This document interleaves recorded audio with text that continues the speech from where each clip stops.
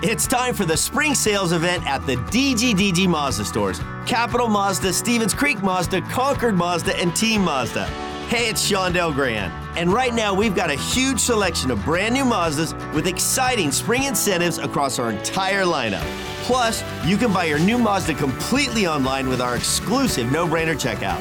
Don't miss the spring sales event at the DGDG Mazda stores in San Jose, Concord, and Vallejo. We're getting you ready for the game on The Buildup with news from around the league, interviews, highlights, and more. Here's your host, Ted Ramey. All right, what's happening, everyone? It is time for the San Jose Sharks to see if they can keep their winning ways rolling as they go out onto the road and take on Arizona tonight. The Desert Dogs, 6 o'clock go time, 5:30 pregame right here on the Sharks Audio Network. And then they're back at it on Sunday at 5, taking on the Avs. But I've got our good friend, the hockey guy, joining us today to go over all things in the NHL and the San Jose Sharks. What's going on, man? How are you doing? Not too bad. For a Thursday, last night wasn't too bad. There was just the 8 games, 6 tonight. So it's pretty balanced schedule in December comparatively. You know, looking at last night's game, there was something that I was paying attention to, and that was the Edmonton game, and they were playing Tampa, and I was just watching them and how much they've improved. And I was trying to juxtapose that with what we had seen from the Sharks, because Edmonton, obviously much higher ceiling. They made a change at head coach, and they've, been playing much more in line with what our expectations were. The Sharks, I think some people were probably prematurely calling for a change at the head coach, but they didn't. And they're maybe playing more in line with what their overall record probably should have been all along, if we just look at their overall record. But I always just, the change at head coach, I feel like Edmonton would be here anyway, right? It's hard to say. I do wonder if maybe there was something else going on we don't know about publicly. Maybe there were players who weren't happy under Woodcroft. The Oilers are definitely playing a lot better. One big difference has been the improved play of Skinner with that game against Tampa last night. That was really the difference maker. Was Vasilevsky was absolutely out of his mind. For a goalie who allowed 4 goals, he played really, really well. Yeah. Edmonton just has so much talent. There's too much talent for them to keep losing. That's the thing is wouldn't that have happened anyway though? They didn't they finally cooled off, but they were still, they've been playing so red hot. They've been playing such better hockey. Why do we say that the head coach is the specific issue of why Skinner is playing better or why their power play has been better, Well, I feel like maybe there was something going on. Maybe Ken Holland decided, or it's just you get that coach's bump after you've made a change. Last night, the Blues looked a lot better. And again, it's right after, and I wouldn't say Berube was the problem in St. Louis either. Right. Those coaching bumps are pretty standard. They don't necessarily last. A good example would be just in Vancouver under Boudreau. Everything was great the first year, and then the second year it did not work out. So I don't know how sustainable it is with that coach's bump. You never know how long it's going to last, but for Edmonton, it's still going. Yeah, and Vasilevsky last night was amazing. That second period when Edmonton made their comeback from down 2-0, and they got a shorty and 2 power play goals. Vasilevsky in that second period made at least 5 or 6 saves that should have, on any other goalie in any other game, would have gone in. Pretty remarkable performance, like you alluded to. I'll just ask you, otherwise around the NHL, as we're maybe watching in Edmonton, kind of progress to what we expected them to be as opposed to their, what they were initially and some of the other trends around the league. Is there anything that's really surprising you or shocking you at this point? I'm surprised by how much Carolina has struggled when they go west.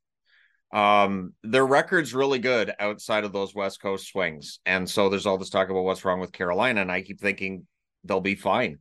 They're home tonight. It's a rough schedule. It's been there. Really what Carolina's schedule has been is what I used to see with Vancouver, where they would have to go east. It's a 3-hour time difference and then play 3 games in 4 nights or 4 games in 6 nights and then come back home. And those road trips can be killer. In terms of other surprises, I've honestly been surprised at how strong Nashville has been after that slow start.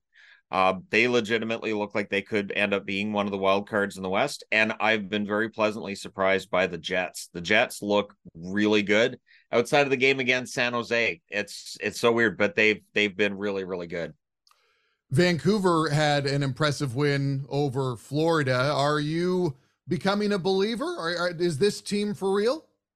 I think so. I think the Canucks. I don't know.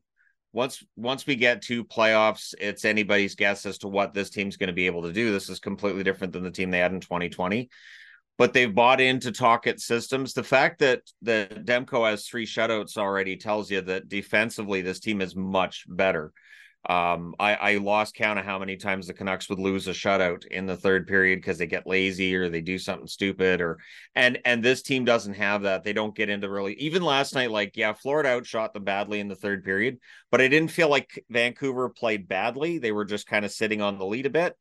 But yeah, I do think this team is legitimate. They've been good. I don't know if they're like I keep hearing about, oh, they're contenders, one of the best teams in the league. I don't know if I go that far yet, but they look pretty good. Yeah, it's been fun to watch, and it just, change in the NHL and micro trends turn into long-term trends and things of this nature. It's fun to watch because I feel like each year, we're presented with a new reality. And for the Sharks, as I segue to this topic, when we spoke, they were in a bad way. I think we spoke right after their 2 10-goal, not losses, but the games where they gave up 10 goals, 10-1 to Vancouver, 10-2 to the Pens.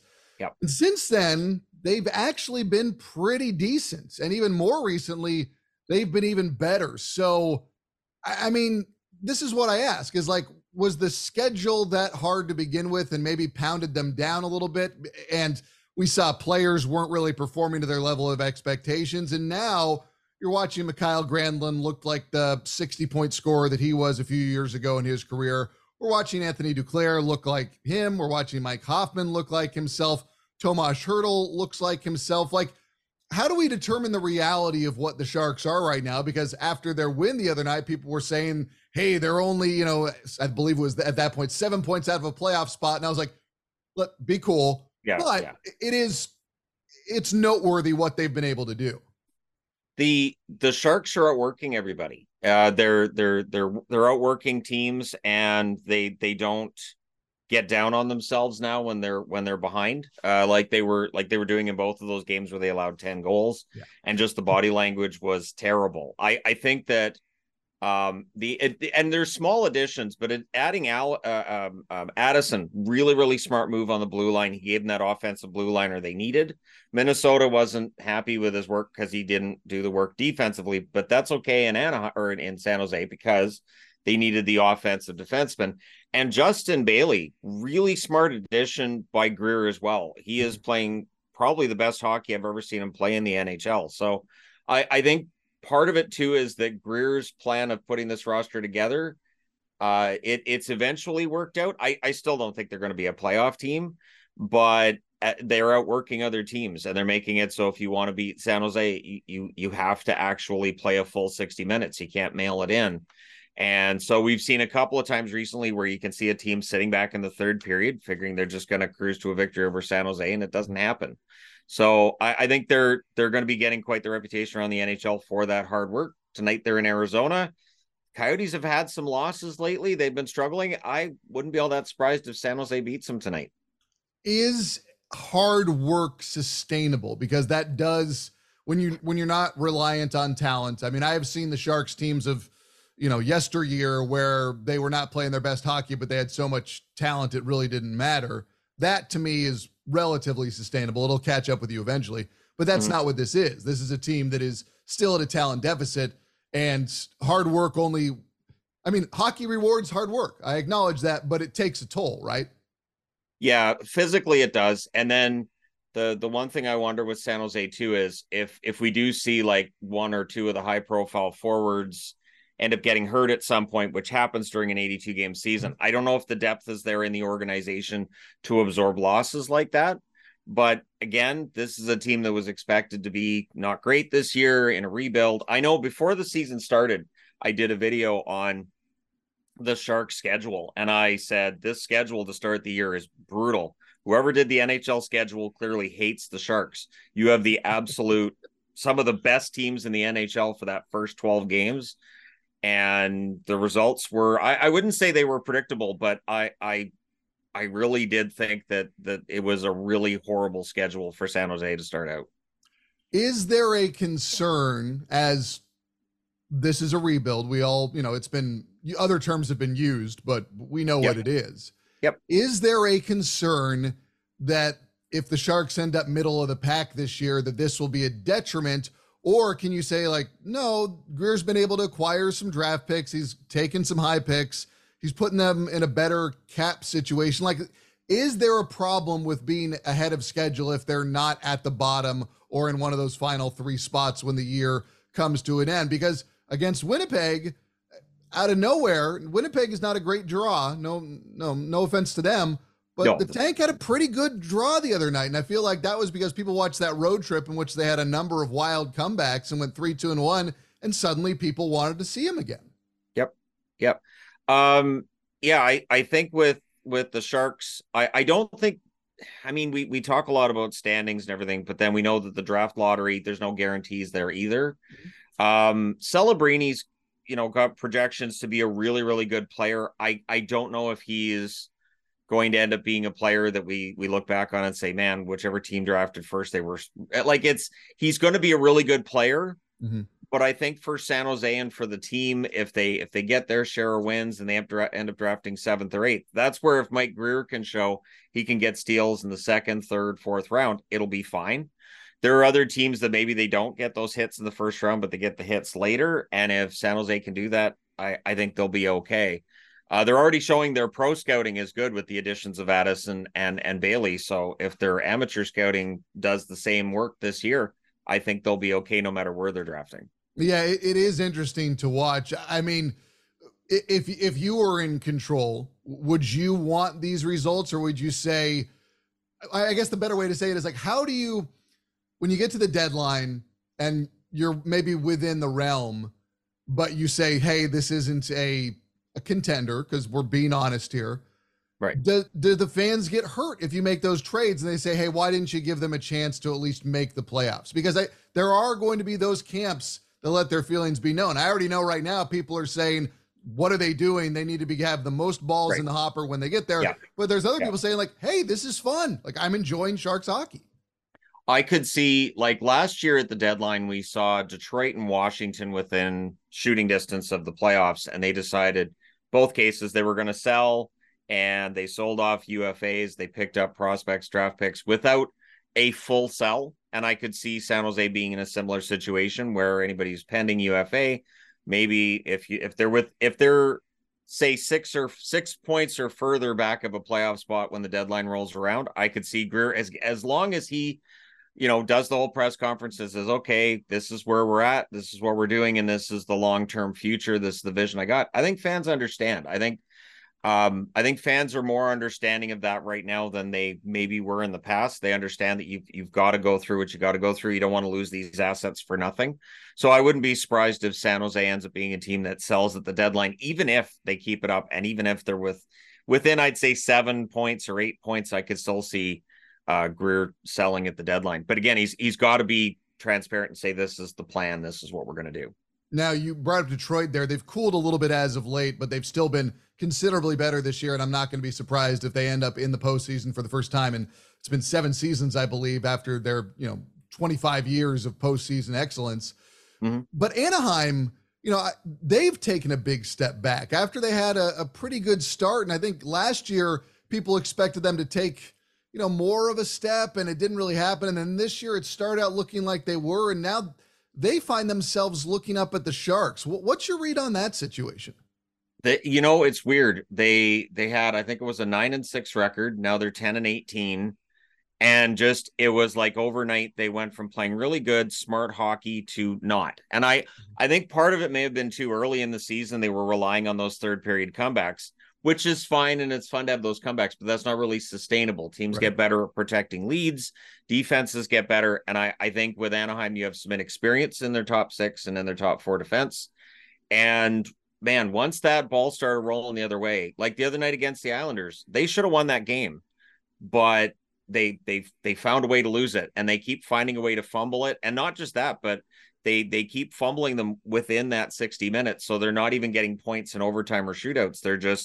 They're finding a way to lose in 60 minutes. I think it's a confidence thing with them as much as anything else. Yeah. And I just wonder, right now the Sharks are having their best stretch in quite some time, not just this season, but I mean, even going back to last year, they did not have consistent wins like this. They only won, I believe, 8 games at home last year, and they've already gotten close to that mark. I think they've got 6 or 7 now at this point at home. You know, what happens when that ball starts to roll the other way? You know, that's the other question I have, because listen, I would love it if the Sharks kept up the winning pace that they're on. And I think somebody did the math. They would have to have like a .650 winning percentage the rest of the way to get somewhere into the position of, 90-ish points to get into the postseason conversation. But, after this fight to get themselves back into it, at least to a level of respectability, what happens when that ball does start to roll the other way? Not that I'm saying I expect it or that it will happen, but there certainly is a good chance, because what we're looking at right now, although it's fun, it is aberrant compared to the wider scope of what we've seen from this team. And I'm not saying that's their fault. That's just where they are right now as a franchise. Well, I don't think we'll start seeing them losing like 10-1, 10-2 again. There have been some rough losses, even with their resurgence. There have been some setbacks. But it seems like David Quinn's good at now getting them reset, where they'll have a really rough night against a Las Vegas or against whoever, and then the next game they're ready and they're good and they're right back to that work ethic. And even in like a loss against Vegas, the work ethic never went away. It's not like their body language changed and they gave up.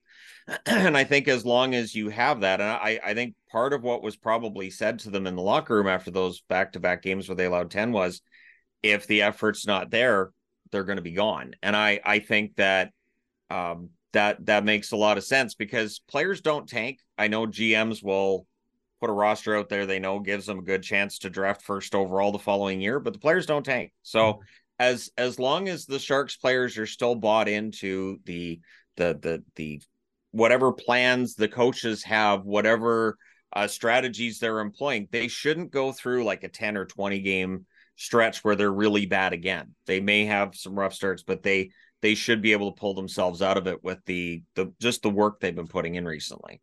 The last one I have for you is the question of goalies, because lately Kaapo Kähkönen as well as Mackenzie Blackwood have been pretty good. And numbers aside, if you're in my position and you're watching, every minute of every game, they're not the issue. The numbers aren't really in line with their performance. There's been some defensive breakdowns around them, especially early on, where it was rough. You felt bad for the goalie.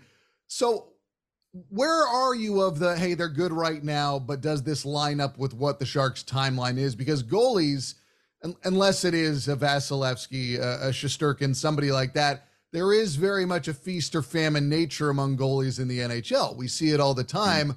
So, the one that we joke about often is what happens when Edmonton comes and says, we want Mackenzie Blackwood. Like that's the one that people riff about a lot. Right. What do the Sharks do then? Well, I mean, that's the move that would make some sense would be if they made Edmonton pay a ransom so that they would acquire the Jack Campbell contract and then trade them a goaltender. The Campbell contract's a bit of a bitter pill, but Philly did it with Cal Peterson. They took that contract off the Kings' hands. And if teams are throwing in a top-notch prospect or a first rounder with it, that can be, worth it. The one thing I think for Mike Grier to decide is who's going to be the number one going forward. Does he have more faith in Kähkönen or in Blackwood? I think Blackwood's the better of the two. And I think that if Kähkönen's value goes up between now and the deadline, if there's a market, I think moving Kähkönen would be a good move, and then commit to Blackwood and, find that backup, whether it's from somewhere else, whether it's from within for the rest of the season, and then work on finding him a tandem mate for next year. But I would think one or the other probably goes, and I think they'll get a good return, because there's a lot of teams struggling with goaltending right now. Shannon, I appreciate your time as always. I know you're busy, so I will let you go, but I promise I'll be bugging you again soon, and we'll talk then, all right? Thank you. Again, that was the hockey guy of YouTube fame. If you're not watching his content, I highly recommend you do so. We have got the Sharks and the Desert Dogs, 5:30 pre, 6 o'clock go time right here on the Sharks Audio Network. For the San Jose Sharks, I'm Ted Ramey, signing off. This podcast can be found for download under Sharks Hockey Digest on iTunes, Google, and Spotify, and on demand anytime on the Sharks Plus SAP Center app, presented by Western Digital. All music by Yogi Yend.